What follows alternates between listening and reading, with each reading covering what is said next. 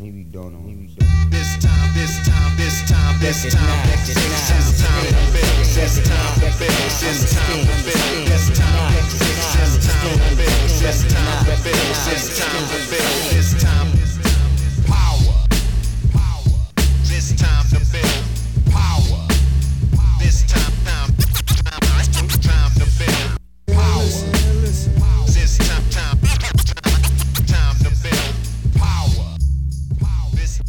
What's up, everybody? I am your host, Chris Hampton. Welcome to the Power Company Podcast, brought to you by PowerCompanyClimbing.com. I just got home from a trip to Denver, short trip, in which I recorded 3 new interviews, one of which you're getting today. Honestly, I'm just out here trying to be like a squirrel, collecting and storing away these things for the winter.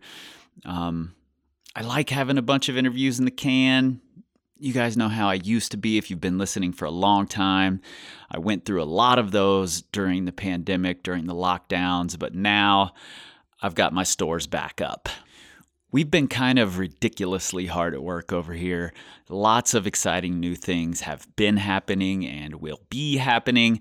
Number one, if you haven't checked out our new community forum, please go do that. We would love to have your voice in there. It's at community.powercompanyclimbing.com. The link will be right there in your show notes. Essentially, it's just a way for us to avoid that Facebook scroll that happens anytime you get into a group on Facebook.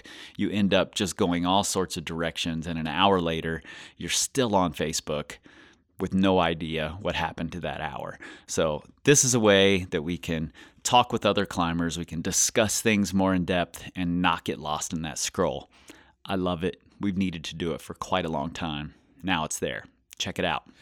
Also, for those of you who have been excited about the Sharpen Your Sword theme that we've been on the last couple of years very loosely, we've got some big things coming in about a month or so. Stay tuned for that. And I'm going to continue my vague announcements here because in just a few weeks, I'll be launching an entirely new podcast project that I've been working on with my friend and fellow coach, Paul Corsaro. It's a format and an idea that I've talked about quite a few times over the last couple of years, finally figured out exactly how to make it work. And especially if you're into super nerdy climbing and sports science talk, you're going to love it. Coming soon. All right, today's guest is a good friend of mine and a repeat guest. She was first on the podcast back in episode 53, nearly 200 episodes ago. Let that sink in for a second. In that episode, we discussed putting your accomplishments out there and what positive things can come from this idea of spray, which we have a negative connotation toward. And over the past couple of years, Kerry has been really proactive and inspiring about putting her goals out there for the public while she's chasing them. From her 100 Boulders project that ultimately resulted in doing her hardest boulders, as well as a recent big send of Mango Tango, a 14A in the New River Gorge that's got a legendary reputation and is one of the most beautiful routes you will ever see. Kerry and I sat down at the Tension Climbing headquarters and discussed all of those projects and more. Let's get into it. Maybe don't know. I have found myself being at boulders or climbs being like, I can't do this move because I'm not strong enough. And 9 times out of 10, that is a huge cop-out. This time power. This time to build power. This time to build power. This time to build power. Maybe 2 years ago, me and a bunch of the people that work at Tension, like Derek and Zach and Caleb and Quinn and I all went to Joe's, and we were all climbing pretty strong. We were all really psyched. We all had things we wanted to get back to, and we just said nothing. We just struggled so hard. I bought a 5-pound bag of gummy bears. That's what I buy daily, Kerry. Yeah. But we were so excited to go to Joe's. I was like, look at all these gummy bears I brought. We ate them like all on the first day and just had this like wad of gummy in our stomachs for the whole trip. And we tried all these boulders. So we went to like Anti-Future Plan and like up near I've never even heard of Anti-Future Plan. and it's near But that sort of sounds like eating a 5-pound bag of gummies is an anti-future plan. we just like we couldn't figure out where it started, and we all thought that we did the boulder, and then like a few minutes later we were like, no, we definitely didn't do the boulder, and we always like forget the name of it. And there's another one nearby that I bet you would recognize the name of, but I totally forgot what it was called. But none of us tried that one. It's just like a little bit more famous. And then we like went to like Playmate of the Year. Oh, and yeah. we like just tried a bunch of stuff, and like no one did anything. And finally, like we all tried electric fence.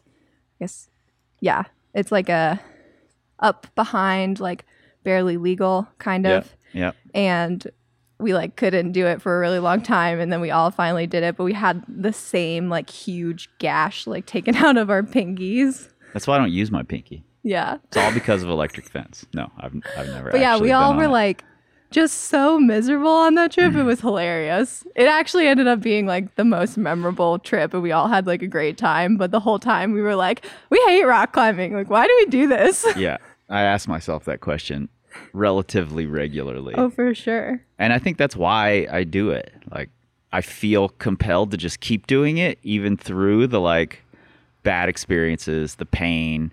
I was just talking to Will this past weekend.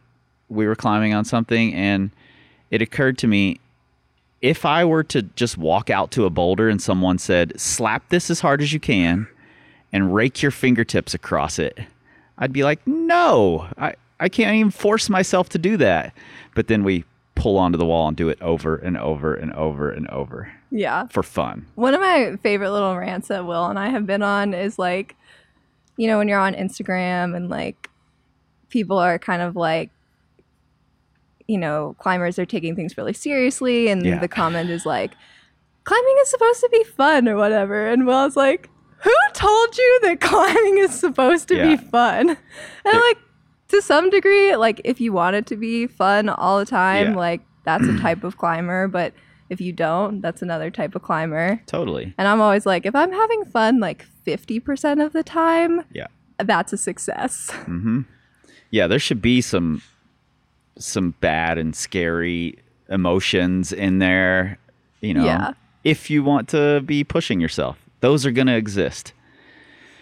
It's kind of like my general life rule too.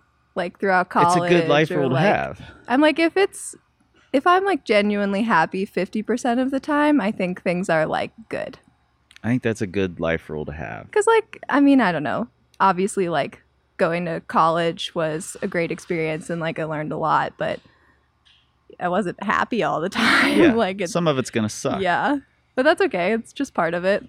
Well, and I think that's, you know, last time you and I talked on the podcast anyway, and I had to think, like, have we recorded more times? No, Because just we've the one. had so many conversations. I couldn't remember, but the last time we recorded, we were talking about, is it spray, or can you just be proud of your accomplishments and put them out there, and kind of what's the difference, and why do we have this negative connotation around spray? Even when I say it, I'm like, that sounds like a bad word. you Yeah. know? But it really isn't. And that was when you did, shortly after you did Proper Soul, which was your first 14A, right? And since then, you've done more.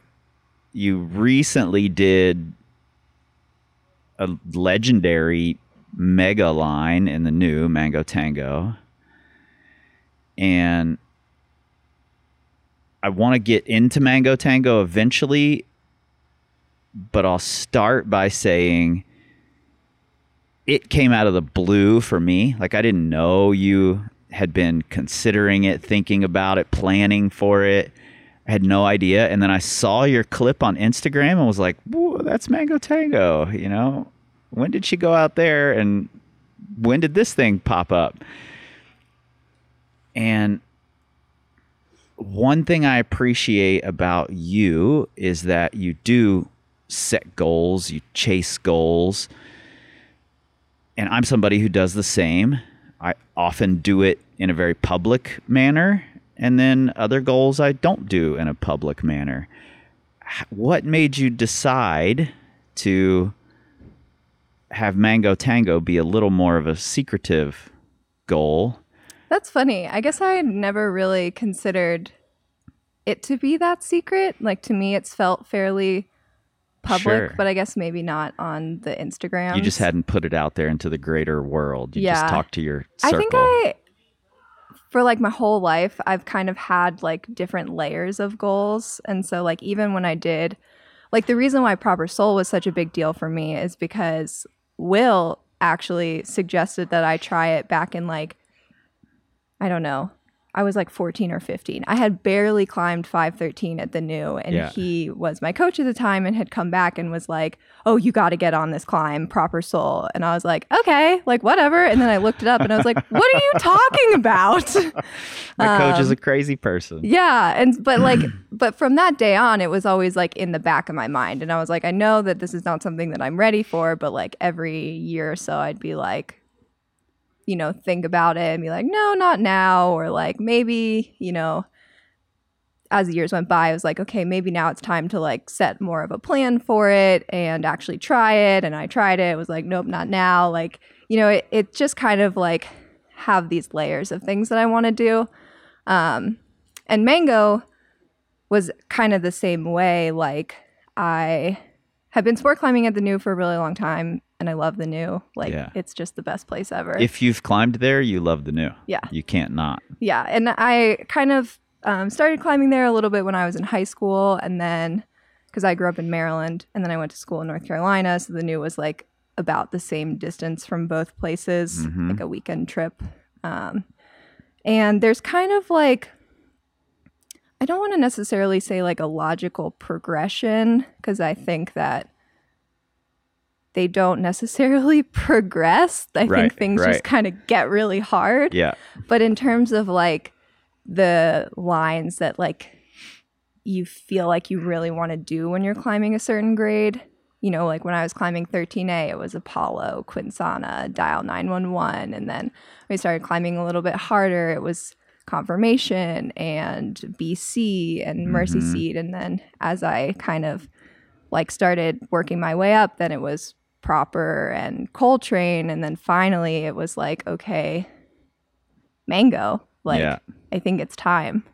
But I've been joking recently. When I turned 21, my grandparents, like a month after I turned 21, they organized this like surprise family thing at a vineyard, and they ended up giving me like 2 bottles of wine. I was like, these are really nice bottles of wine. Like, they have to be for something important. Yeah. And I knew that I wanted to be trying Confirmation, and so I saved one of those bottles for that. And then the second one was orange. And I'd never tried mango before, but I was like, well, this bottle of wine is orange, so like it's got to be for Mango Tango. That's awesome. Yeah, I just like saved it for a really long time, and every time I go home, I'd look at this orange bottle of wine and be like, man, I gotta try mango. I love that you kept some sort of a note to yourself there all the time to keep reminding you of it. I think it's really easy for us, especially in this world where like we're applauded on social media for setting goals. It doesn't matter if we reach the goals or not. We just get applauded for setting them. It's really easy to forget about reaching them. Yeah. You know, just setting goal after goal after goal and never actually working toward the goal. But having that bottle of wine sitting there was like, okay, I have to, someday I have to go do this thing. Yeah, for sure. And it makes it kind of fun to just like always having something to work towards. And I like setting many layers of goals. So like, you know, there may be like a weekly goal or like a monthly goal or seasonally or like kind of lifelong dreams and stuff. And so like, I think it keeps me sane. Totally. Like if, I know there's these things that I like want to work towards in the future, but I also know there's got to be like check-ins and steps and things. And I also have to like feel excited like I can't put all of my eggs in the one thing that may or may not happen. Sure, you need to build the momentum. You need to Yeah. stay excited about the goals, and if you're not seeing success, air quotes, no matter how small the goal is, if you're not succeeding at something, it's really easy to just get burnt out. Like, this goal's forever away. Yeah. And it's How can I nice to get just there? like, I'll like write them down too and actually go and like check them off or like cross it out, and like going back through, even if it's just like a small little thing, like it's nice to just like feel a little bit of accomplishment working towards something bigger. Yeah, totally. So speaking of layering goals and writing them down, and let's rewind back to your 8 million boulders goal. I'm just going to keep raising the number. That's how it seems in my head. Was that intentionally a buildup to not necessarily Mango Tango specifically, but bouldery sport climbs, or was it its own thing just for the sake of bouldering? This is such a fun question. It's so many different things.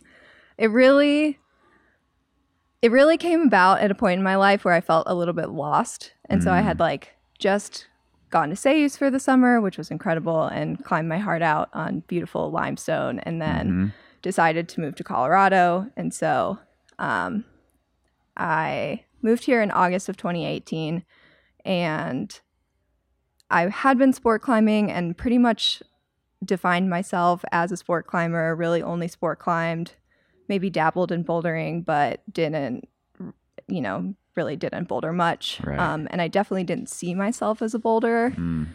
And now I'm kind of realizing that because I was sport climbing at the New, I ran into this problem more often than not, but I would just get shut down by boulder problems. And so particularly on confirmation, I was like, I can do this climb, but there's one move or one boulder that I just like cannot even do in isolation.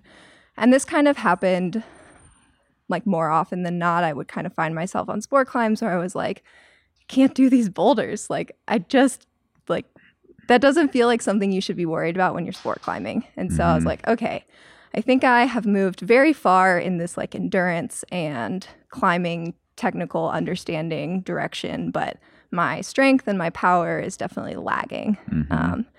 So I moved here. I was excited to be in an environment that was going to be very challenging and competitive and really push me. And so my plan was to boulder to ultimately get better at sport climbing. And I, talked to Will about it, or like people, and they're like, you're just going to become a boulderer. It's like, I absolutely will not. Like, the ultimate goal is to come back and be a better sport climber.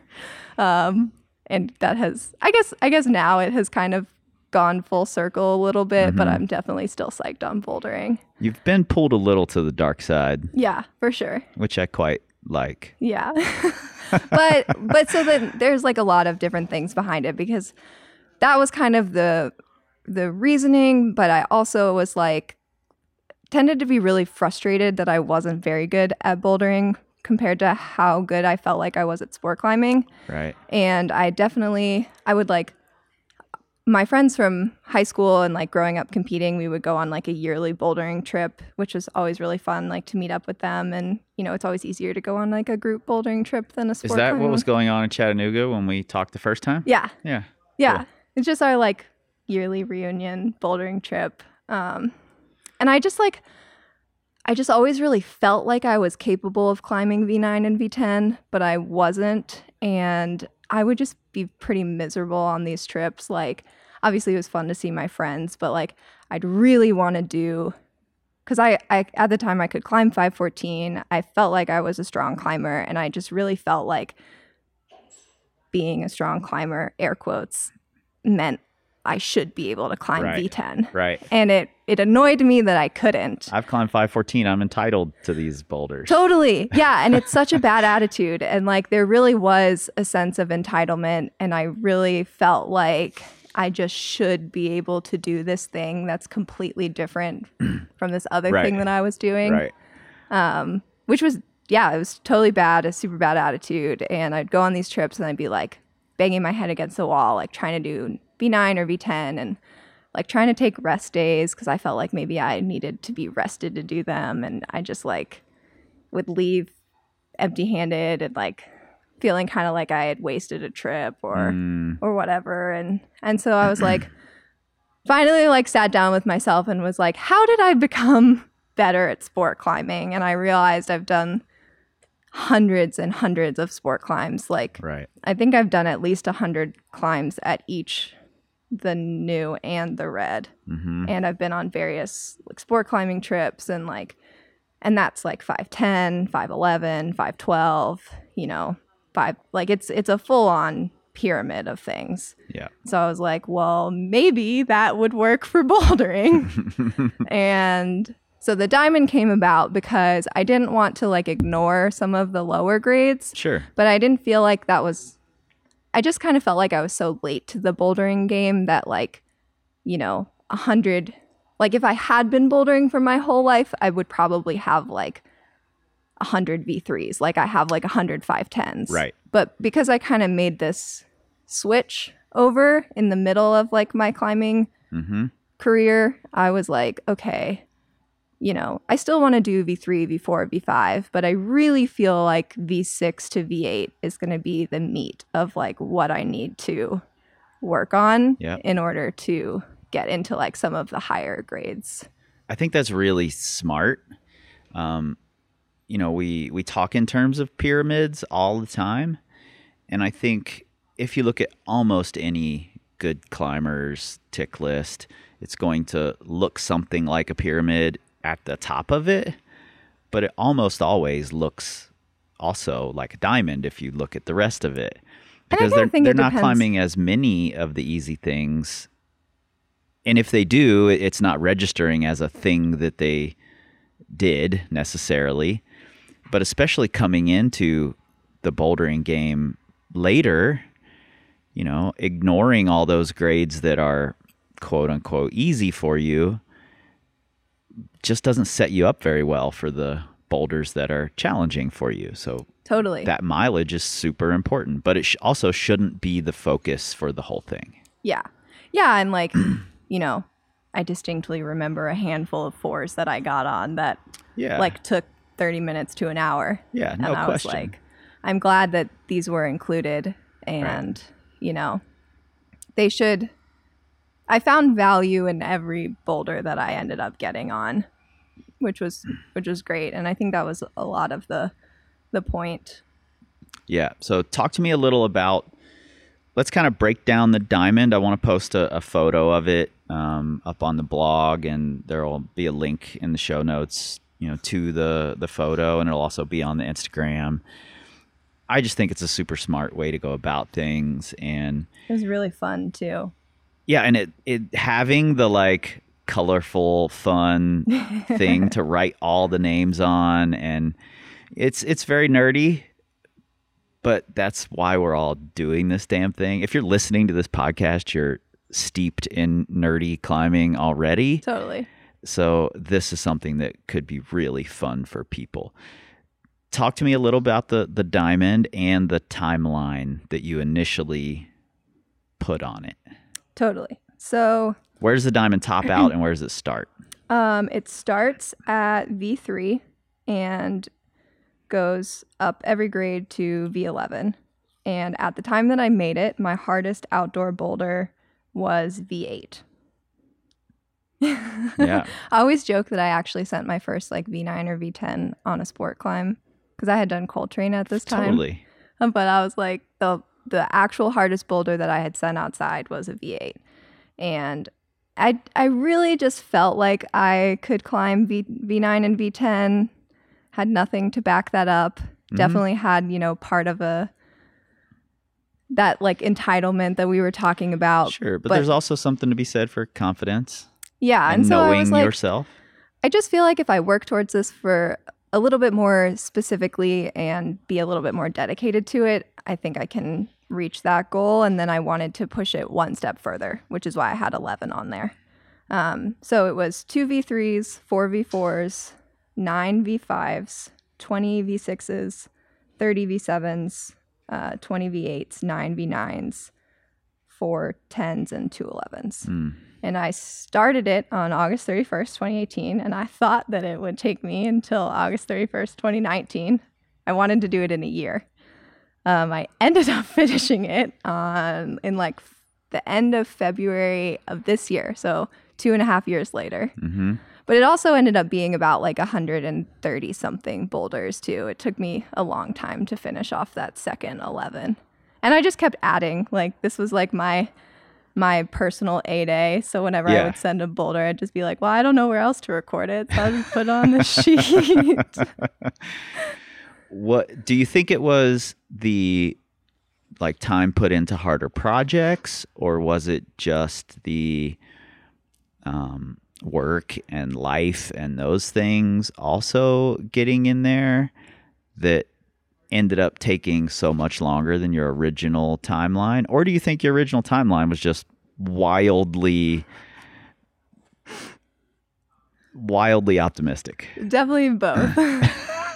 Yeah, it was wildly optimistic. But I also, like, in that time frame, got a new job, started working full time, ended up sport climbing some. So I had a few sport climbing projects that I got psyched on, and I was competing.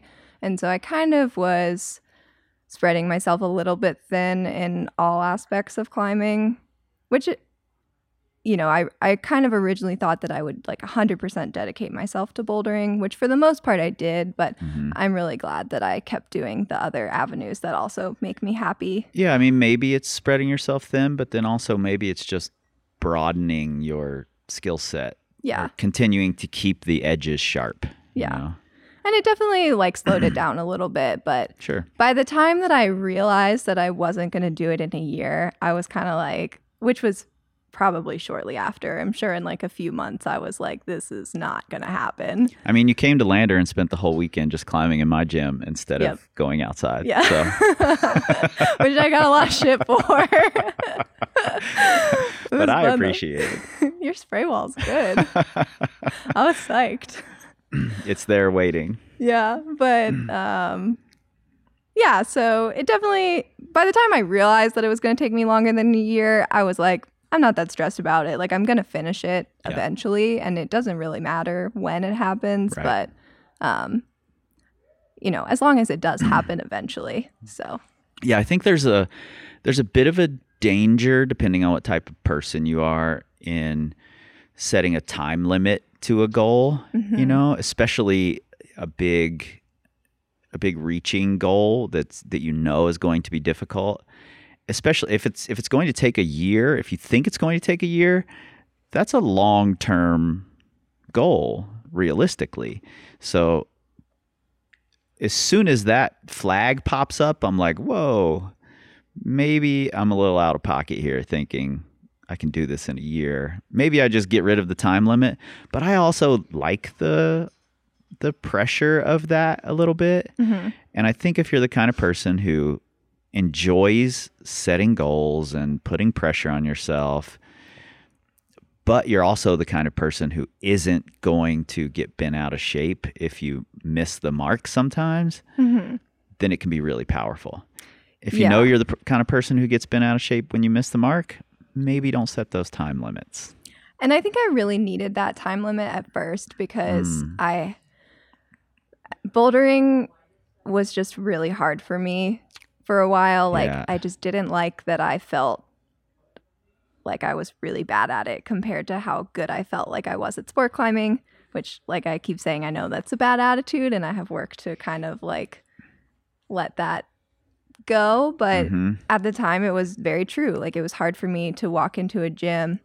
I remember getting on the tension board when I came back from France, and I had done like 10 13s in Seus and was like, I feel like I'm a strong sport climber and I could not climb V6 on the tension board. Right. And I was just like, this is hard for me to deal with. And, I knew that it was what I needed to kind of break through that next barrier, that like into the next level. And I just knowing myself, kind of felt like unless I put a time limit on it, I was going to become afraid of it and just never want to go down that road. Sure. And so the time limit was definitely very purposeful, but as soon as, 6 months into it, I was like, this is so fun. Like, and it just like, it did so many good things for my climbing. It's always like the number one thing I recommend if people ask me like questions about training or climbing or whatever. And it just turned into this thing. Like, I was always excited to try whatever. Like, I went on so this started in August of 2018, and that year, our like yearly friend trip, we went to Waco. And I was like, I remember this. Fresh start. I was like, I'm a new person. It was almost like you were surprised by how well you were climbing there. Yeah. Well, because my whole attitude going into the trip was like, I'm so tired of trying to go on these trips to do V9 or V10 and just feeling crushed and disappointed and feeling like I didn't get to climb anything. And I was like, I have this new goal. I've done hardly no boulders for it. Just I had a few sprinkled in there. And I was like, we're going to Waco. I just want to climb everything. I want to get on every single boulder that we come to. Mm-hmm. And I think we ended up taking maybe like one rest day. And I did maybe 20 boulders that trip. And my first 10, and then the day after, my first 9. Yeah. So like all of the things happened. Like I just used to feel like I have to be so focused on like one climb if I wanted to climb V10. But in reality, like I went and I got on fun V4s, 7s, 6s, like just tried everything that was put in front of my face, and then also ended up sending my first 10. Yeah. I think it's a really interesting thing that and a mistake that a lot of people make in their thinking is that they have this big project. They want to do this specific grade, whatever, say it's V10. And for some reason in our heads, we say, oh, if I hangboard and if I campus, that's more specific to getting me to that goal than if I go climb a bunch of V6s and V7s. When in reality, climbing the 6s and 7s and so on are building the skills that you're going to actually use on that V10, whereas the hangboarding and the campusing can transfer, but it's a little tougher to make them transfer. Yeah. And I think a lot of people make that mistake. Yeah, and I think the conversations around it, I think maybe contribute to that to some degree. Sure. I think you have to be careful with the data is certainly cool, but for me, on the end of things, I've always been a much better climber than I am strong. And so, I see these things that are like the average climber who climbs this grade can do this one arm hang on this edge. And I'm nowhere close to that. Right. And like, it'll be some climbs, it'll be like, 514, you should be able to do this. And I'm like, well, I've done 514 and I literally cannot do anywhere close to that. But for some reason, even knowing that, like, it really got to me with bouldering. I'd be like, but no, for bouldering, this is actually true. I'd be like, I need to be able to do this one arm hang or this whatever to boulder. And I think that takes you down this road of like feeling like you're not strong enough to climb those grades, where that's just not true for everybody. I think that's really interesting that you started thinking along those lines when it was something that you weren't really good at yet and you were trying to get good at it. Because it happens to me all the time. I know it happens to everybody else where I'm trying to get good at this thing. And even though I know I've read the research, I've spent a lot of time with learning skills and getting stronger. And it takes a lot of time and work and energy to do those things. But I still just want the fastest way there. Like I want the magic pill I can take. And if it's like, oh, if I can work up to hanging this weight on this edge on one arm, I'll just be able to do this thing. That seems like the faster magic pill. So it's enticing. Yeah, it's like is super enticing. And I think it just maybe like, it doesn't really make any sense, because I was just about to say maybe you can kind of see how it would help a little bit better, but that's not even logical, because why would climbing not be the more obvious one? Right. It's a very funny thing, and I think the place where we go wrong is and we're guilty of this. We try very hard to talk about it in a common sense kind of way, but we're certainly guilty of leading people down the wrong path now and then. But when we say the average climber who can hang this weight climbs this grade, what we're actually saying is the average climber who is training and taking these tests, which are the people who are spending a lot of time training. Mm-hmm. They're not the person who's spending all their time climbing and never comes into the gym to hangboard. Yeah. You know? I always try, and whenever I see those surveys pop up, I'm always trying to take them, because I know I'm going to be the one who like can't do any of the strength training things, but like has the higher like sport climbing grades or something. Yeah. We should get your measurements so that we have you in our database, because you're going to be a female outlier for sure, and we need those. Yeah, no, it's great. I think it's important to have that data. But yeah, so my hot take on it is I think you have to like confront yourself a little bit more if you get on these boulders that you think are okay, at least for me, I think this is what it tends to be, is like when I'm training, I can be like, okay, I'm just working towards, training to be strong enough to climb this grade. Mm-hmm. But when I'm actually out there on the boulders and I can't do the grades that are the steps leading up to the grade that I want to do, it's a lot harder to like emotionally deal with than just being like, oh, I had a bad hangboard session. I think it's a little bit more like it puts you in your place a little bit more. Totally. Which like is one of the reasons why I ended up making this goal, is because I kind of knew that. I think really kind of deep down there, I was like, I need to be put in my place a little bit. Like I need to be humbled. I need to have my ass kicked, because I just like, I know that this is something that I felt maybe entitled to, and like that entitlement or those feelings like needed to be like kicked out of me. Yeah.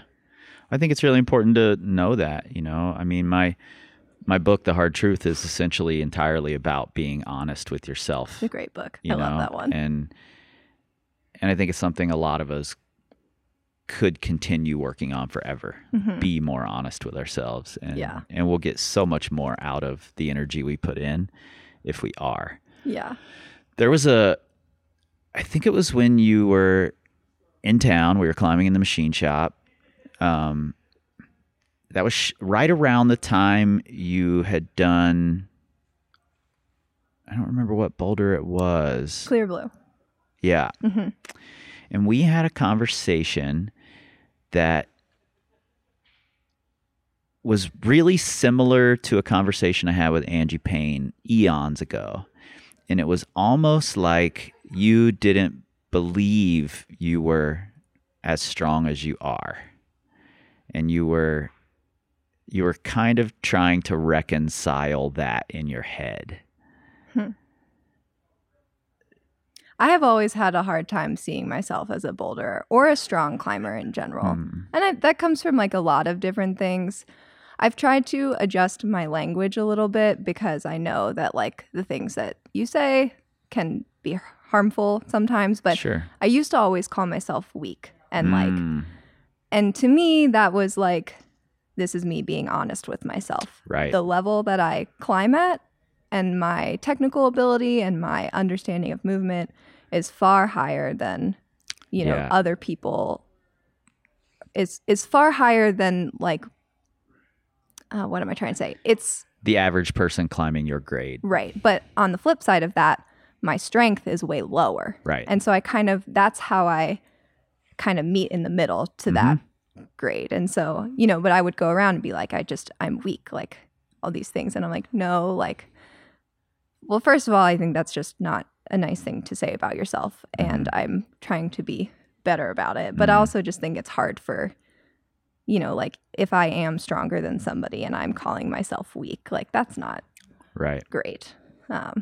So, the language I try and use now is just relative to my climbing ability. So like, when we look at averages, like I tend to be the one who's the outlier on the lower side, and that's totally fine. I think to me, it just gives me like this direction for my training. I'm like, okay, I know that my strength or my technical ability is kind of carrying me, and so I need to be working on the other thing.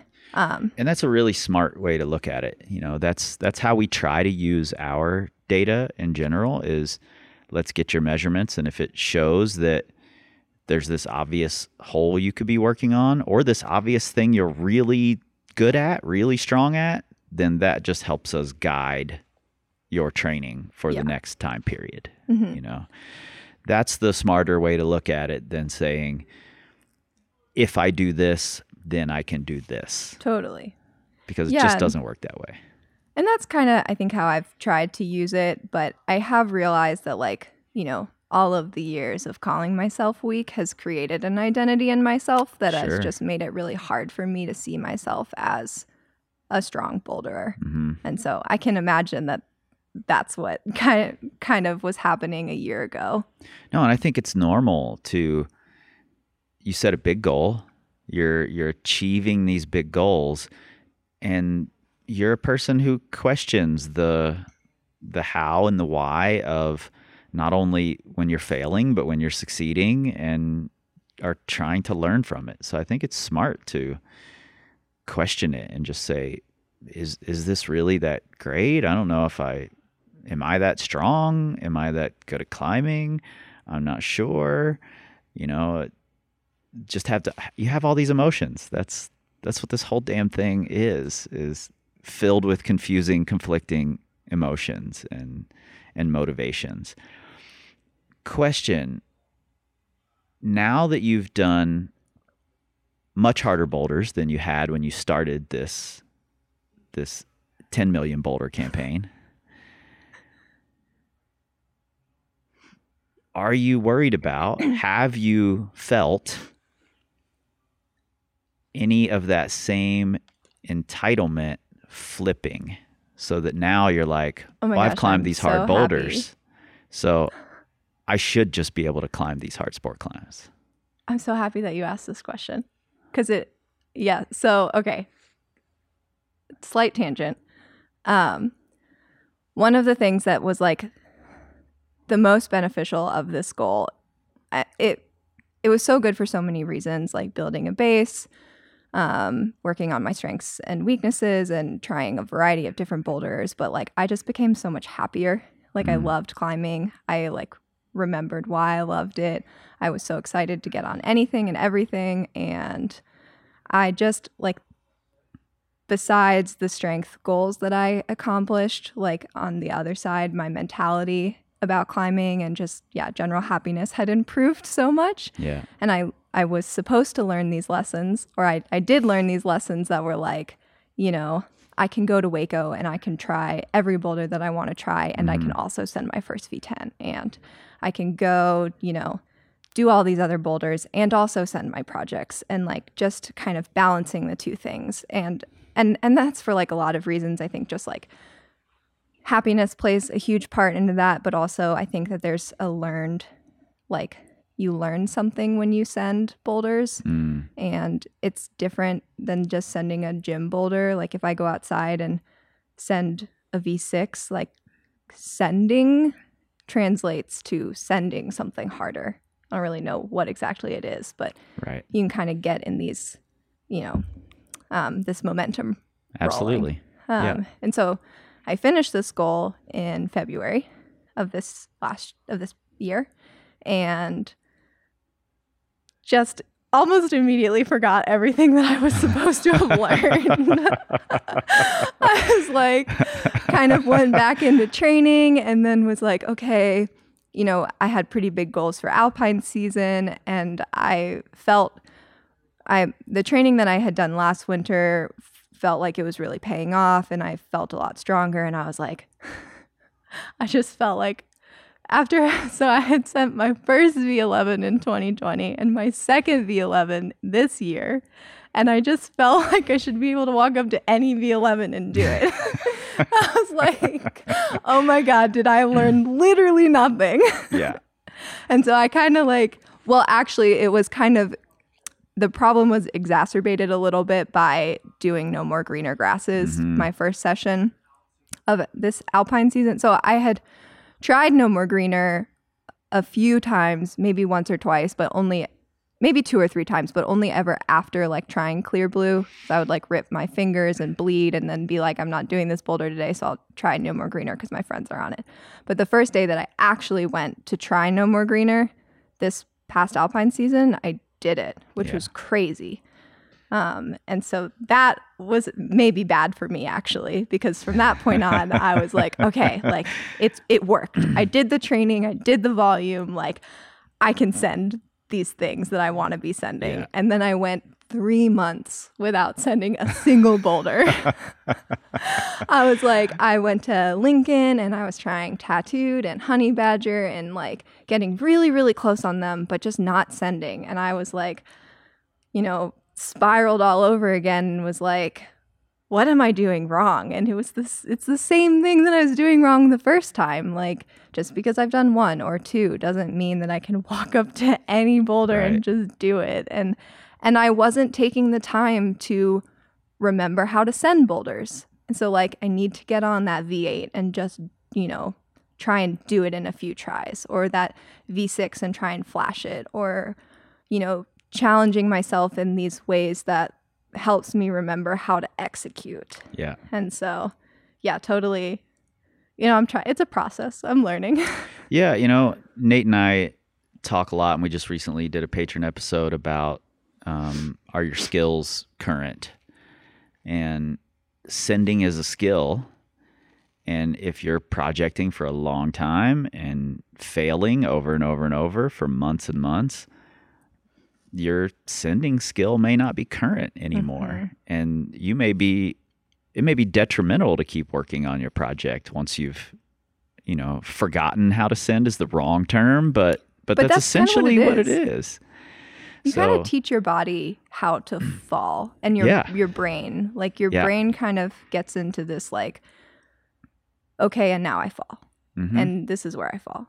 And I honestly felt that way about Clear Blue, because I had tried Clear Blue I pretty much dedicated most of my alpine season in 2019 to trying Clear Blue. And I felt like I had just trained my body and my mind to fall.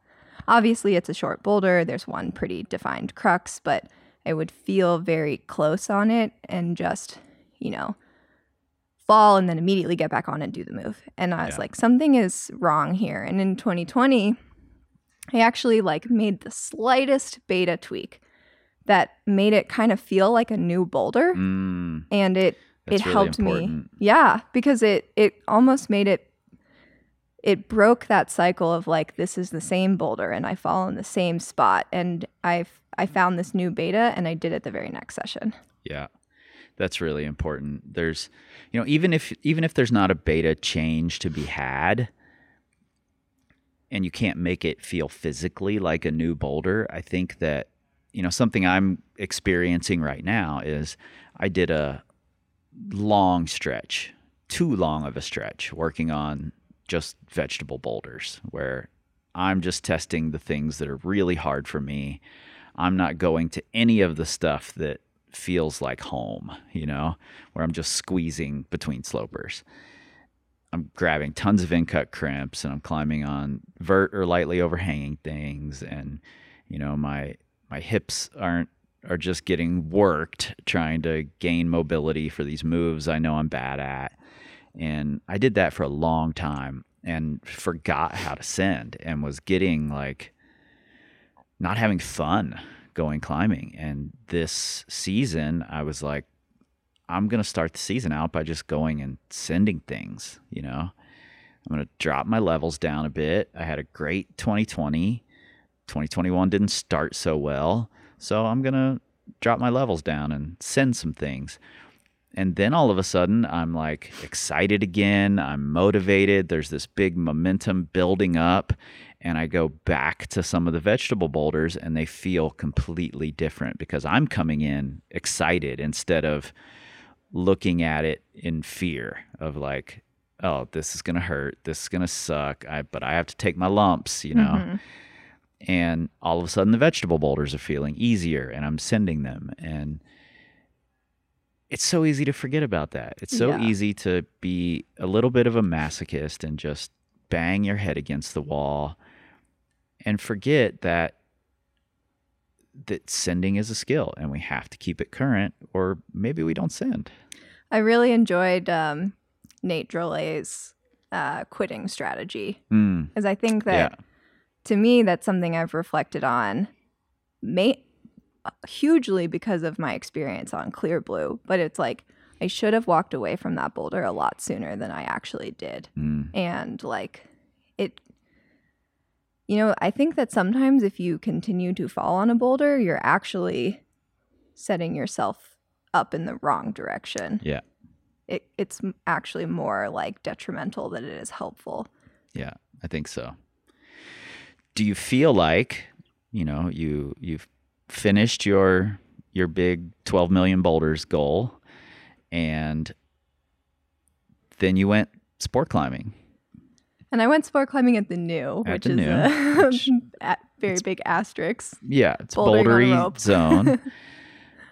Did you go in feeling, and you had a really successful trip, so this is a tough question to answer maybe, but did you go in feeling more entitled for the hard sport climbs? Or did you just feel like your sport climbing skills would still carry over and the bouldering was just a bonus? Yeah, that's a good question. So I did alpine season this year.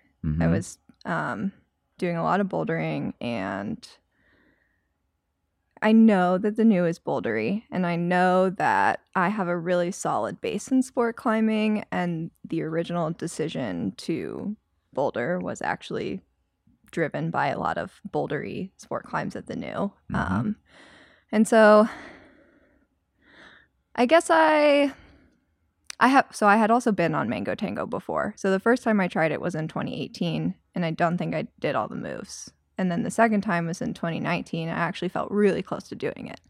I had stuck the crux once from the ground and then fallen immediately after. And then Can we just pause there for a second? Because I think a lot of people listening, if they'd only done the crux move once from the ground, they maybe don't think they're close. But you did. And I think that's a product of, I understand how these types of climbs work. I understand my abilities in context with this climb.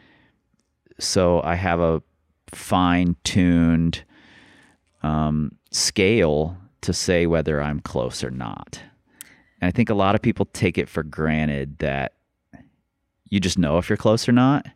And especially on climbs that are technical, sort of like execution style, where once you learn the moves and can do the moves, you can put it together. yeah. People who are steeped in like pumpy climbing don't understand that they did the move once and all of a sudden they're close.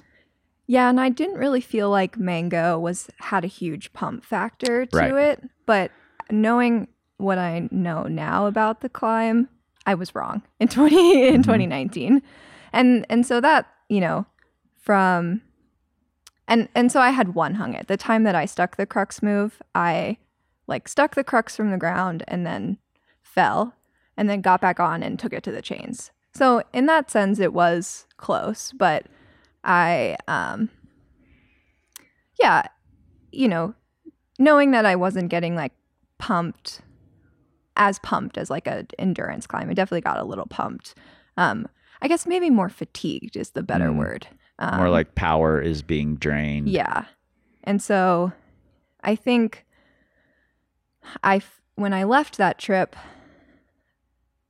I had stuck the crux once from the ground on my first day of trying it. And then I tried it for the rest of the trip and never repeated that high point. And so I kind of was like left a little feeling confused. And then I kind of felt like if these moves felt easier, as in I was stronger, maybe I'd have a better chance of doing the climb. Yeah. And so then I, you know, have been bouldering, and at some point over this summer, I definitely was like, I need to get back on a rope. Like, I actually don't know where I'm at, and competed at a sport climbing competition, which was crazy. I was like, wow, what am I doing? And actually did well. Alex kind of gave me a lot of shit for that one. My friends and I all were like, we're going to go to Albuquerque National Cup. And I was like, you know what? Like, screw it. All my other friends are sport climbing. Like, I'm a sport climb. And Alex is like, do you really think that's a good idea? Because he knows that I have this really strong sport climbing identity, and I haven't been doing much sport climbing. And I tend to get really frustrated when I don't feel like I'm sport climbing it's like when you have your identity wrapped up in something, you kind of. Sure. But anyways, I actually ended up making finals. And so I was like, take that, Alex. But, it's because the expectations were lower, and I had actually, it was like the perfect combination of like my expectations were lower because I knew that I hadn't been training specifically for sport climbing, but I actually was training specifically for sport climbing because the thing that I needed was bouldering. But anyways, so I kind of started to feel like actually my sport climbing might be where I want it to be. And I had a few sessions at Ascent and Englewood and one more at the spot in Louisville, and was pretty happy with how I felt on the wall. And so, yeah, I went into the trip definitely feeling like I had a really good chance. You're choosing your words really carefully, which I appreciate, because I think there is a distinction between like entitlement and confidence. Whereas one can be destructive, the other leaves room for failure. And like when I watched that first clip you put up of Mango, like before you announced that's what had happened, and I was sitting there like, did she just send? I think she just sent, and little teaser. No one really knows. and you were not surprised. You were excited, but you didn't seem super surprised to me. And I thought that was very cool. I love seeing people confident in their abilities. And while you were excited, it wasn't a shocked kind of excitement. And so for like the 2 weeks or whatever between that and you posting that you'd done it, I was kind of waiting with bated breath. Like, I hope she sent, and I can't wait to see that she sent, In fact, I talked to several people about it. Like, did Kerry send Mango?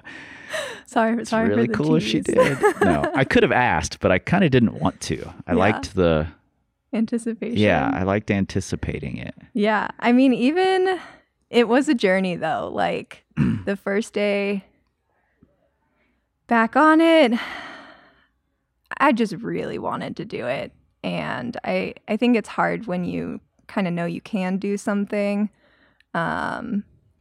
But, obviously keeping my eye on the weather for like weeks ahead of the trip. Sure, like of course. What's happening at the New? Is it going to rain the whole time? We went in October, and it ended up being pretty warm and very humid. And I was like, oh my God, I really want to set myself up for success, and this isn't looking so great, and the slopey crimps are pretty bad. And so the first day we arrived, and it was kind of rainy, so we went and climbed at the Coliseum. And BC has been another really long project of mine I've just, BC, the last move is the crux. Mm-hmm. It's tricky because it is the crux, but you're also like, oh my God, I'm falling on the last move. And so we went back to BC, and this was after 2 days of waking up at 5 a.m. and traveling. And I got on BC and just did not do it, which I was, to me, I felt like BC was something that I should be ready for. And when I didn't do it the first day back, I was like, oh my God, like, what, like, I don't know, just all these, I started making meaning out of like all these things that didn't actually have meaning. Right. And I was like, I was hesitant on the crux. And when I actually got to the last move, you know, people skip those 2 bolts. Yep. When I actually got to the move on point, I was scared and I clipped, and then I was like out of position, and I was just like, oh my God, like, what if I am not ready? I'm like hesitating, I'm shaky, I'm like nervous and scared and these things. I was like, ah. And it had been raining, and so then took a rest day and then went to go try mango, and it was really cloudy and a little bit cooler. And I felt like, looking at the weather for the rest of the trip, I kind of felt like that was like I had to do it or else I didn't have another window. And that's a lot of pressure to put on yourself. And of course, I didn't do it that day. It was just like relearning the moves, but I had some really good goes. But, you know, the thing that I was thinking to myself was like, it has to be today. It has to be today. And that's, you know, hard to carry that weight up while you're climbing. Yeah. And when it wasn't that day, do you think it lowered your expectations? No, I think You just tacked them on to the next session too? I pulled out all of my tactics. I was looking at the weather and the humidity when I was trying it. And then I was like looking at the next days, and I was kind of learning that the weather at the new behaves differently than it does here. And so I was like, I had kind of assumed that the heat of the day was going to be, you know, noon and it would get cooler afterwards. But it actually had, like, as the day goes on, it got hotter and the humidity levels rised. And I kind of tried to use logic to like calm myself down. And I was like, actually, it looks like maybe Monday around noon we'll have similar temperatures and humidity. And like, I think that, you know, something in my brain that could be like, look at these numbers, like, helped me. Mm-hmm. But the reality was, like, I felt really good on the climb, and I could have just trusted in that a little bit more. Yeah. But yeah, the day that I actually ended up doing it, I was just so shaky, like sewing needle leg, just like kind of freaking out the whole time. I gave 4 goes before I sent. And it was like, I would do the crux and then fall a little higher, which I never really thought would happen. So the time that I did the crux in 2019, I felt like immediately after I like really didn't have it super well, but trying it again, I had kind of learned the nuance of the position a little bit better and could kind of tell when it was good versus when it was bad and how to make it good. And so on the day that I sent, my first go, I would pull through the crux and fall higher, and I was on a spot that was hard, but I actually didn't really think I would ever fall on. And then I would get on again too soon and fall at the crux and be like, that's not good. And then rest and then pull past the crux and fall at the same spot again. And then pulled back on too quickly, like took maybe like a 10-minute rest and then fell at the crux, and was just, overall strategy was very bad. Was just making decisions based on like my emotions rather than like, Sure. And just stressing about it. And sometimes that works. Sometimes it works well to just go with your emotions. Yeah. Sometimes it does not. And Yeah. it's a tough balance to strike, I think. Yeah, and I think really ultimately what did it is I was like sitting under the base of a mango with Alex, and I told him that I felt like I wanted to have done mango rather than wanted to do it. And that's another conversation that I had with Will a while ago. Yeah, that's a real thing. Yeah. And I mean, it was a great conversation that I had with Will, and he's kind of talking about like the difference between wanting to have done something and wanting to do something. And I think obviously like wanting to do something is the more kind of pure, we love climbing mentality, where like you love the process and you want to be climbing and that kind of thing. And wanting to have done something is not necessarily like a great thing. Right. Like, I think I like to be like, oh, no. Like, I want to go climbing, and like, wanting to have done something is like, that's a bad attitude. But when I'm really being honest with myself, like sometimes I want to have done something. And Mango was a climb where I was like, Alex, like, I just really want this to be over with. And I don't know. I think something about just saying that and like releasing that energy into the world, being like, I'm actually being honest with myself. Like, I feel a lot of pressure. I'm not really having that much fun, and I just want it to be over with. Allowed, like, being honest about those emotions, I think allowed me to then take the steps to be like, oh, I've been here before. Like, this happens every single time I sport climb about something or get on a project that I really care about. And I call it the best worst part. And I was like, Alex, I'm just in the best worst part.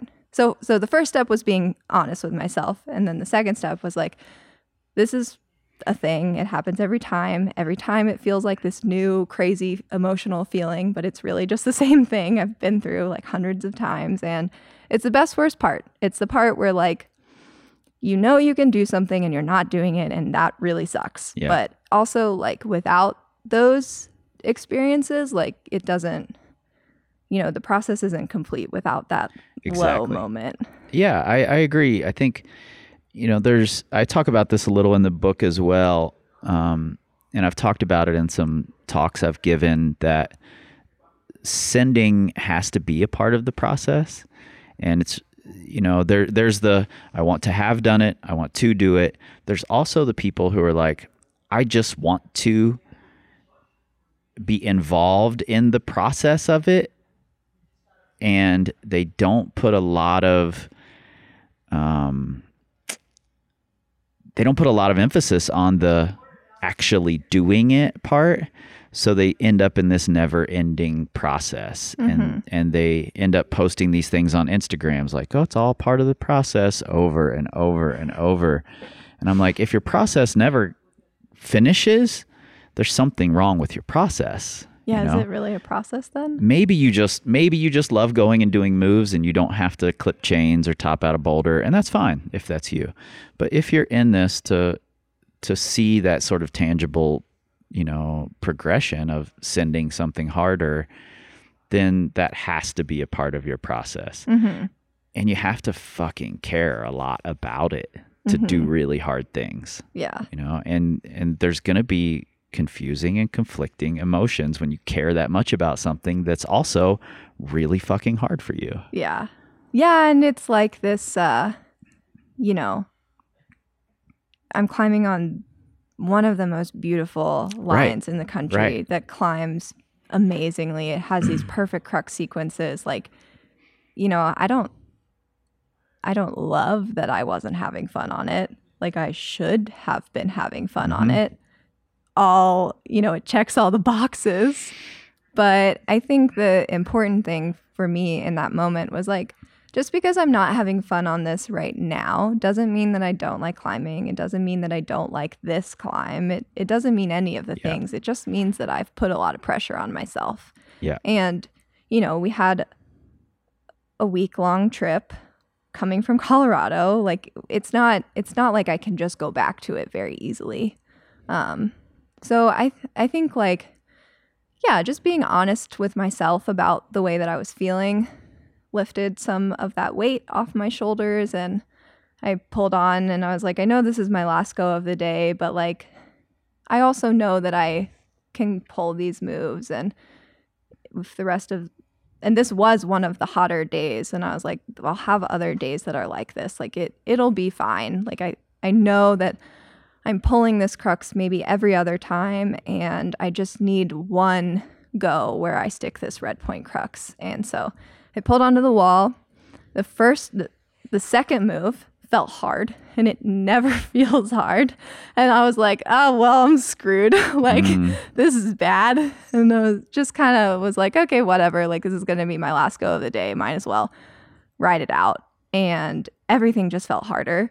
And that was honestly a blessing, because I no longer had room in my brain to overthink how everything felt, because it just felt harder than I know that I should be or could be feeling on those moves. Yeah.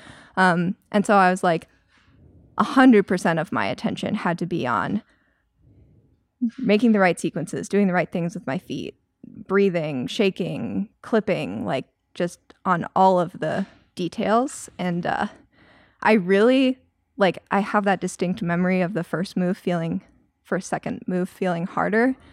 And then I really forgot everything that happened until I was sticking the red point crux. I was like, how did I get here? Like, I've never like blacked out like that hard on a route before. And I remember being on and once you stick that move, you have a really good rest. And I just like smiled. I was like, and I kind of, the thing that helps me get through a lot of sport climbing projects is like this idea that if I did it once, I can do it again. Mm-hmm. And so sticking that move was like the last little important thing for me, because I knew that I had just stuck it once, and so I would be able to do it again. And at that moment, just like I just did not feel any more pressure. I was smiling. I knew I had more days. I knew that even if it wasn't this go, it was going to be some other go, and just chilled on this rest. And the last little boulder is hard for sure. But if it's only hard if you hesitate. And so I just rested and was like, okay, like I'm just going to do the things that I know how to do and see what happens. And then did it. And it was crazy. Felt so relieved. I love it. That's one of those skills that we talk about it like it's a thing you either have or you don't, or it's just this magic thing that happens to you where you black out, you get into that zone, you get into this flow state, whatever it is. And it's not really a flow state necessarily because you're fighting the whole time. You know, you're not just flowing super easy, but you're battling and continuing to believe. It's not a thing that just happens to us. It's a thing we've learned. We've spent a lot of time putting ourselves in these situations where we have to, you know, do 3 moves where we're battling, and then we're doing 4 moves where we're battling, and then we're doing 10 moves where we're battling. And all of a sudden we have this ability to battle up entire boulders, entire routes, you know, where we might be falling at any moment, but we're trying like hell to stay on. Mm-hmm. And we know where to put our focus. Our focus doesn't go on, I might fall. It goes on, here's how I execute this move, and I have to do that right now. And that's a skill you only build up by doing lots of sport climbs, lots of boulders, 15 million of them approximately. And I don't think there's a way to build that in the gym at all with any number of one-armed hangs. Totally. Yeah, and I guess I would say that honestly, I think that that's the first time that's ever happened to me. And I would not say that it's necessary. But it was nice to kind of feel like that finally my focus was just 100% on what needed to be done. Yeah, you had built all those skills to a point where they could be at least partially automatic, mm-hmm. and be just happening in the background while you were able to put your focus on one thing, one single part of what you were doing. Such a cool place to be.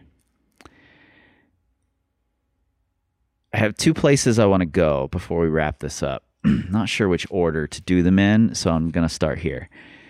You made a post about Mango just recently where you talked through your beta and how it related to other people who've done the route. Mm-hmm. Why? Oh, good question. So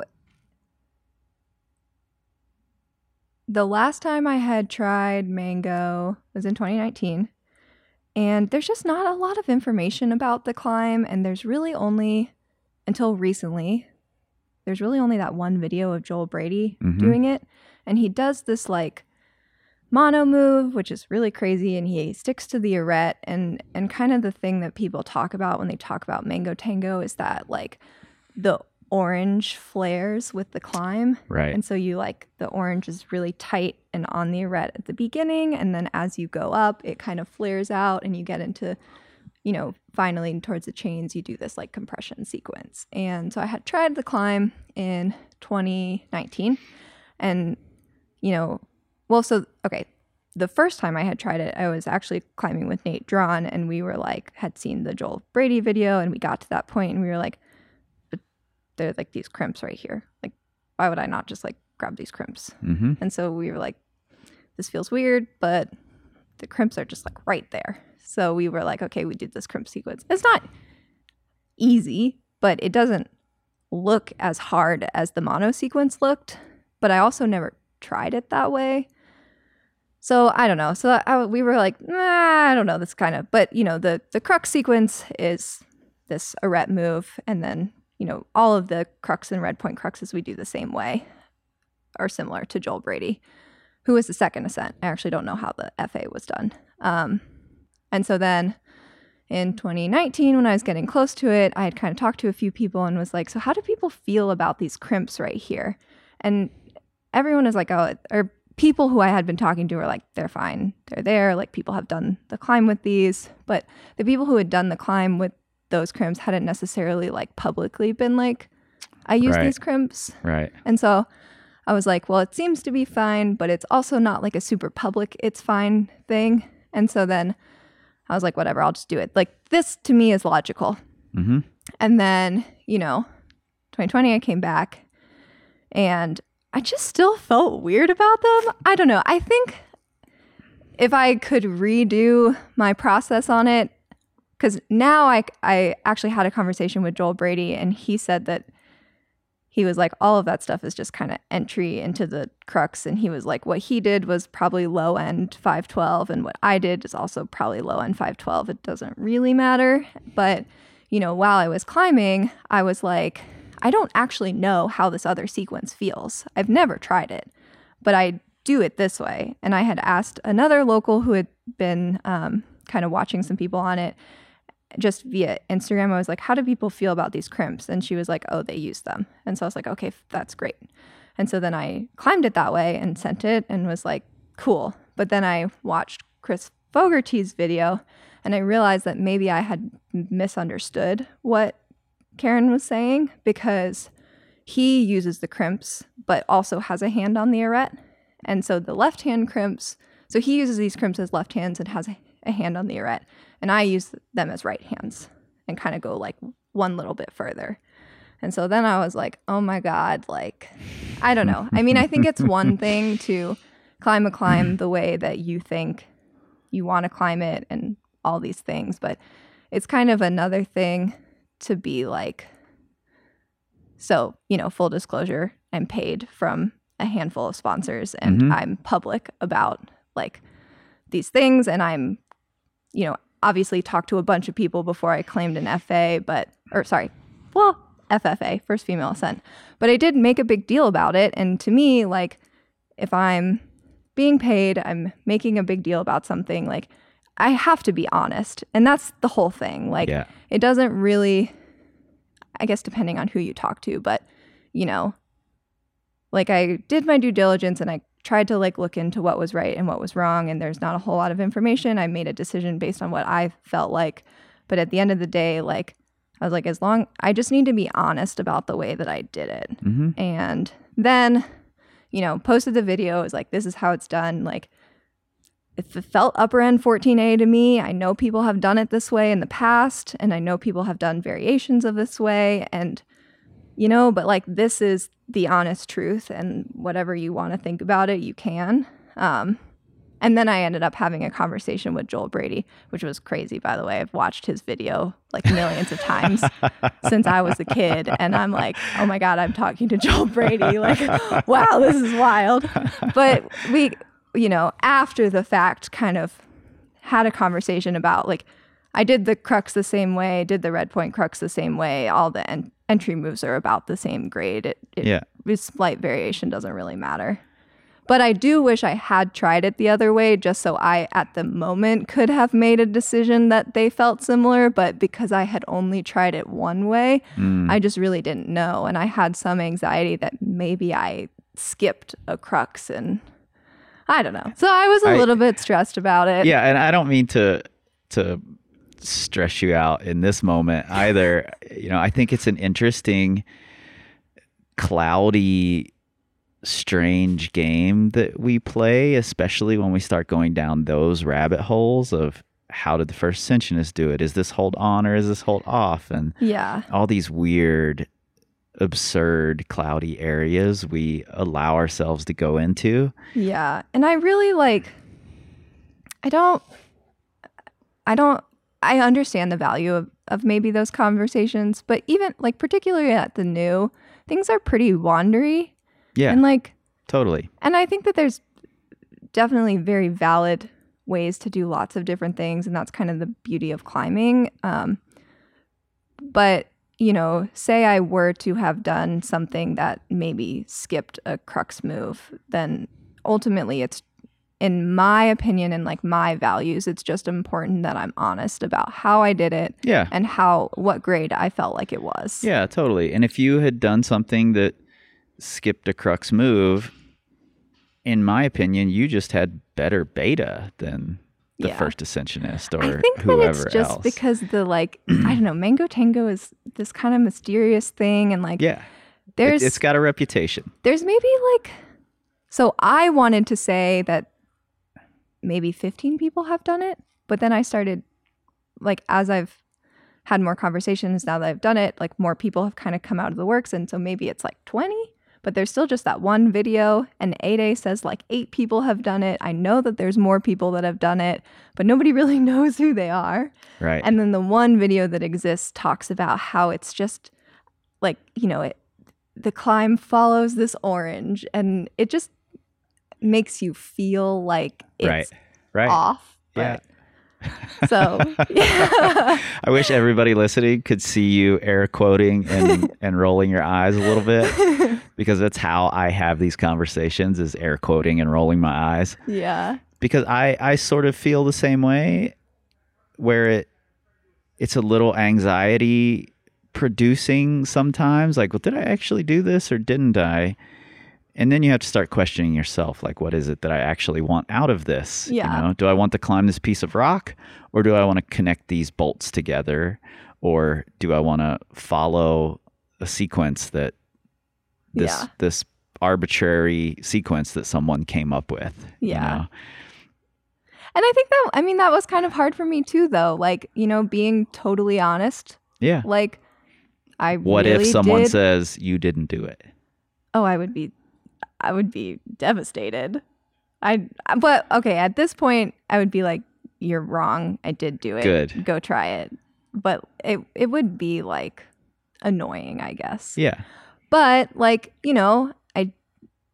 I did have this whole moment with Mango Tango where I was I want to have done this route. I can't sit here and tell you that I had this very pure oh, I just wanted to climb it kind of attitude, because it's not 100% true. Sure. The new means a lot to me, and I did, this is a ultra classic, I don't know, kind of, it's a dream line, and I did want to have done it. And so I think there was just to start with, there was a little bit less of a pure attitude about it. Sure. I don't even know if it's possible to be pure. We're going back to eye rolling and air quotes here. I don't even know if that's a possibility. But I guess that's just to say that I can't sit here and be oh, I just climbed this for myself, because that's not true. Sure. I did really want to do it, and I knew not a lot of people had done it, and I speculated that no other women had done it, and it, the new means a lot to me, and it's kind of cool to be, adding myself to a small part of its grand history. Yeah. So, if I'm doing something wrong, which I don't know. I just don't want to be doing anything wrong. Wrong. What does that mean, Kerry? What does wrong mean? I'll say this. I've been having these conversations with myself for the better part of a year now, sort of surrounding a project I'm working on about the history of this and the emphasis we put on the importance of the first ascent, and sort of rewriting the history for myself, at least in how I view it. And even though I'm in the midst of that conversation with myself and trying to erase some of the artificial importance I had placed on certain aspects of the sport, when I saw your video, and I had the inkling, like I think she just sent, it felt big to me. And I was very excited for you. Oh, well, thank you. So, and I guess like to kind of maybe wrap that up, like really the only way I think something can be done wrong is by deceiving people. And so the fact that I was like, here's the send footage, here's how I did it, here's how here's how maybe it's differed from the second ascent. I honestly still don't even know how the FA did it. And like, this is the grade that I thought it was. All these things are facts. And I guess grade is opinion. But, to me, now I can never have done it wrong because I was honest about it. Yeah. And maybe you're, the next young woman coming up who wants to climb it can look at your video and feel less intimidated by the fact that there's this different sequence now out in the world, and they don't have to get as wrapped up in the details of is this right or is this wrong. And, and I think that's really important. So I'm glad it's all out there. Yeah. Last question. A little off topic, but not really. When I say technique, what do you feel like that means, and where do you place yourself on a scale of 1 to 10 when you think of your own technique? Just like, and I'm asking because you've done hard boulders, you've done hard sport climbs, you're undeniably a really good rock climber, and I think this technique is this weird, cloudy place where a lot of us, there's no good way to measure it. Like if we had a way to measure technique, you would just be measuring your technique and you'd be like, fuck, I'm amazing, instead of worrying about, do I need to hang on a one-arm edge to be able to do this? It'd be like, oh, my technique is this number, so I'm good. Yeah. Technique number, this. Strength number, this. Okay. So I'm curious, what does that mean to you? Do you feel like you... Let me ask it in a more pointed way. Do you feel like you know all the techniques? Oh, absolutely not.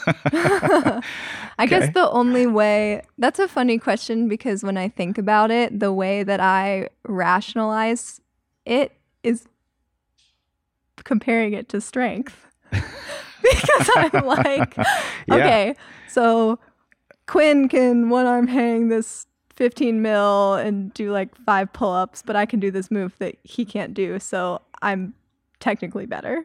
Yeah.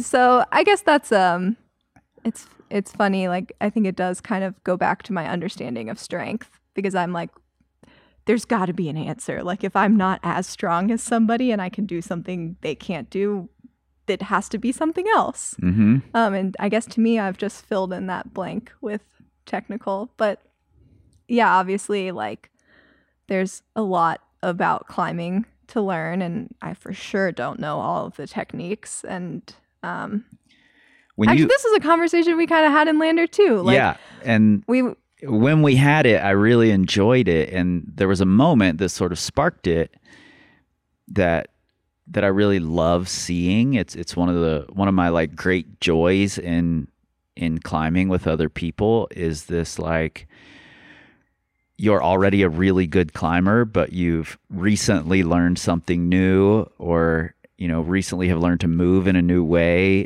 that you're finding exciting, and I just fucking adore that so much. And in the position that I'm in, I regularly have conversations with people who are like, well, my technique is fine. I just need to get my hang numbers up. And I'm like, oh, if you're stating that your technique is fine, then maybe it's not. Mm-hmm. That's sort of how I feel, because all of the really good climbers I've climbed with take so much joy in learning new techniques, learning new ways to move. Yeah, and I really enjoyed our conversation too, because we tied it back to language. And we were saying, there are these spaces, like groups of people that climb together and they create language for moves, because I think what's holding us back as a community in terms of our understanding of technique is that we don't really have words for different types of moves. So, around here, the people that I climb with, we have the Rosie, which is Michael Rosado's like crazy cross through fling back move. And we've got the like groany snatch, which Zach Gronewald does. Will's got his squeezy feet or pinchy feet, and there's a Flausen, and like we try to build more words for the ways that you can do climbs and hold grips and stuff. And we were also talking about, because you were like, you looked at me climbing and you were like, how the crap are you crimping this? You were like, I've never seen somebody crimp something like that. Right. Like, I don't know. That's just how I crimp stuff. Yeah, like, you just naturally did it. And I'm like, I can't even make my hand do that. How does that work? Yeah. But I actually taught that to Quinn the other day, who's way stronger than me. And he was like, how do you crimp stuff? And I was like, here, do this. And he was like, oh my God, it works. Yeah. But yeah, I think like, there's not a lot of language around all these moves, and there could be, because when people think of technique, I think they think there's like 5 things. Right. There's a dyno, you can do something statically, dynamically, there's dead point, drop knee, smear, right, Gaston. All heel hooks are created equal, all toe hooks are created equal. Yeah. Whatever. But that's like a fraction of all of the small things that are out there. And so I guess that's a very long answer to your question, but I guess my understanding of my technical ability is just relative to my strength. And I know that, kind of by comparing myself to others, which obviously isn't always great, but sometimes it's helpful. I know that I'm lagging in this one area. And so it's useful for me to work on it. But I also, especially in like styles of climbing that's outside of my comfort zone, like the spray wall that I'm looking at, with like slopers and pinches and more compression stuff, like I guess I would say my technique probably excels on crimps, but there's technique on slopers and pinches and compression and all that kind of stuff that I still have lots of work to do on. And more powerful moves and moves you have to slow down right at the end, and different ways to create momentum, and totally, different trajectories, and it's endless. And even as you like gain strength, there's a process where you have to learn how to apply that strength. Absolutely. It's not just automatic. Yeah, I don't know if I talked to you about this or not, but when I had my like epiphany that, okay, I've been doing myself a disservice by saying my half crimp is just silly strong, I don't need to full crimp. When I found one hold that I couldn't half crimp and I had to full crimp it, and then I kept trying to move and I couldn't do it. So I asked my friend Josh, who had flashed the boulder, I'm like, where would you put your feet for this move? Just occurred to me, like, maybe I'm not doing the move right because I've never held a hold like this. Mm-hmm. And he said, I'd put my foot here and here. And I'm like, I would not put my feet there at all. It would not occur to me to put my feet there.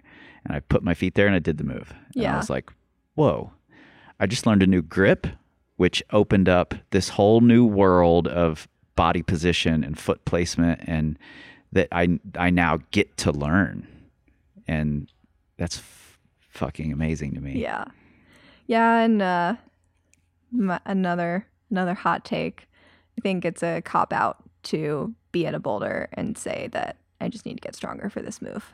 Totally. It's like, all right, what can you I think it's actually almost do? always the wrong answer to Yeah. say, I just need to get stronger. And even as somebody who, in the broad generalization of my climbing as a whole, I do just need to get stronger for now. I have found myself being at boulders or climbs being like, I can't do this move because I'm not strong enough. And 9 times out of 10, that is a huge cop-out. Yeah. And well, it's not the answer right then. It's definitely not the answer Regardless, right now. you can't get stronger in the hour you're going to be there. Yeah, and it's also just like, specifically what about the strength do I feel like I'm lacking? And, is there a body position that would actually make it so that, and kind of the same way that like just try hard is a cop-out. Mm-hmm. Like, but how? Like, do you need to apply more pressure in your foot? Do you need to take mini shakes before you get to this point? Do you just try hard doesn't actually give you any information. Yeah. And sometimes maybe it is like something in your brain just needs to want it a little bit more and you need to try hard. But more often than not, I think it's specifically what do you need to be doing. Yeah, I just went to a vegetable boulder the other day that what had is a vegetable boulder? just like, I slopers and compression are my dessert, crimps are my vegetables. Oh. I have to eat them. I don't really want to, but I have to. Oh, I love that. And I'm learning to enjoy it more as my palate improves, And I went back to this vegetable boulder that had kind of wrecked me in the spring. And I climbed the bottom of it into the first really hard move for me. And it felt exactly how it had in the spring. But what clicked, because I had been sending recently, was I didn't feel right through all these moves. Like, this part is different and should feel different than this part. So I spent the rest of the session working on how can I kind of be loose and sort of flow through these moves and then turn on the try hard, where I had been sitting down and going, this is a vegetable boulder, I have to try really hard. And then I was a little too rigid through the start moves, and I was arriving at the first really hard move tired. Mm-hmm. After having done moves that aren't really that hard. So as soon as I learned the subtlety of I need to flow through this, and then when I'm here, I can take a breath, reset, try hard. All of a sudden, I did the move and bigger link than I did in 10 days of trying it in the spring or something. You're so right. There's subtleties to everything we say, and we'll do ourselves a favor if we explore those subtleties instead of just making a blanket statement. Totally. Thank you for sitting down and having this conversation that goes every which direction. But it's somehow all kind of related. Yeah, it kind of all is. I'm glad it seems that way to you. And thank you for when there are moments like I'm feeling anxious about this beta, did I do it right? Or whatever, putting it out there and being open with those feelings, with those emotions, with your excitement, with your surprise, with your goal setting, all of that. I think it's really important for people in general to see, but especially young women climbers who are coming up, who have you as someone to look up to. I'm glad that they have you. Oh, I'm so glad. thanks. And I'm so glad that you got to drink that bottle of wine. I actually did not really love it. It was a little disappointing, but it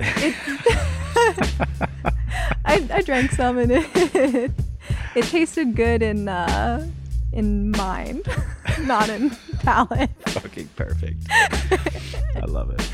Oh, cool. This will certainly not be the last time that Kerry Scott is on this podcast. I I absolutely admire her persistence, her dedication, the way she approaches it with humility, as well as a very human sense of confidence that can waver and be built back up. I love it. It's what we need to hear more of. Thank you, Kerry, for putting it out there. If you want to see some close-up photos of Kerry's diamond of 100 boulders, which actually turned out to be 130 before she could get her top boulder on there, then you can do that right there at the link in your show notes in your pocket supercomputers. It's also on my Instagram today as this episode goes out. You all know where you can find us, powercompanyclimbing.com. Check out the new community forum at community.powercompanyclimbing.com. We'd love to see you in there. You can also keep up with all of my vague announcements as to what's coming right there on the Instagrams, the Facebooks, the Pinterest, the YouTubes. Some of those places, at least, I'll be making vague announcements. You can find those links in your show notes, in your pocket supercomputers. You can look for a link to the Twitter. You're not going to find one because we don't tweet. We scream like eagles. Maybe don't know. This time, this time, this time, this time, this time, this time, this time, this time, this time, power, this time to build power, this time to build power, this time to build power. This time to build power. This time to build power.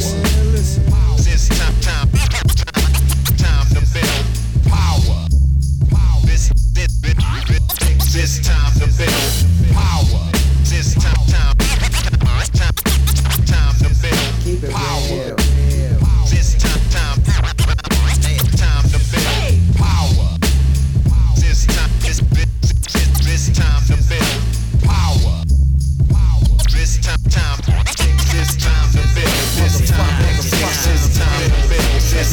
This time to build. This time to build. This time. This time to build, this time to build, this time. Cause Jah is the sinister character.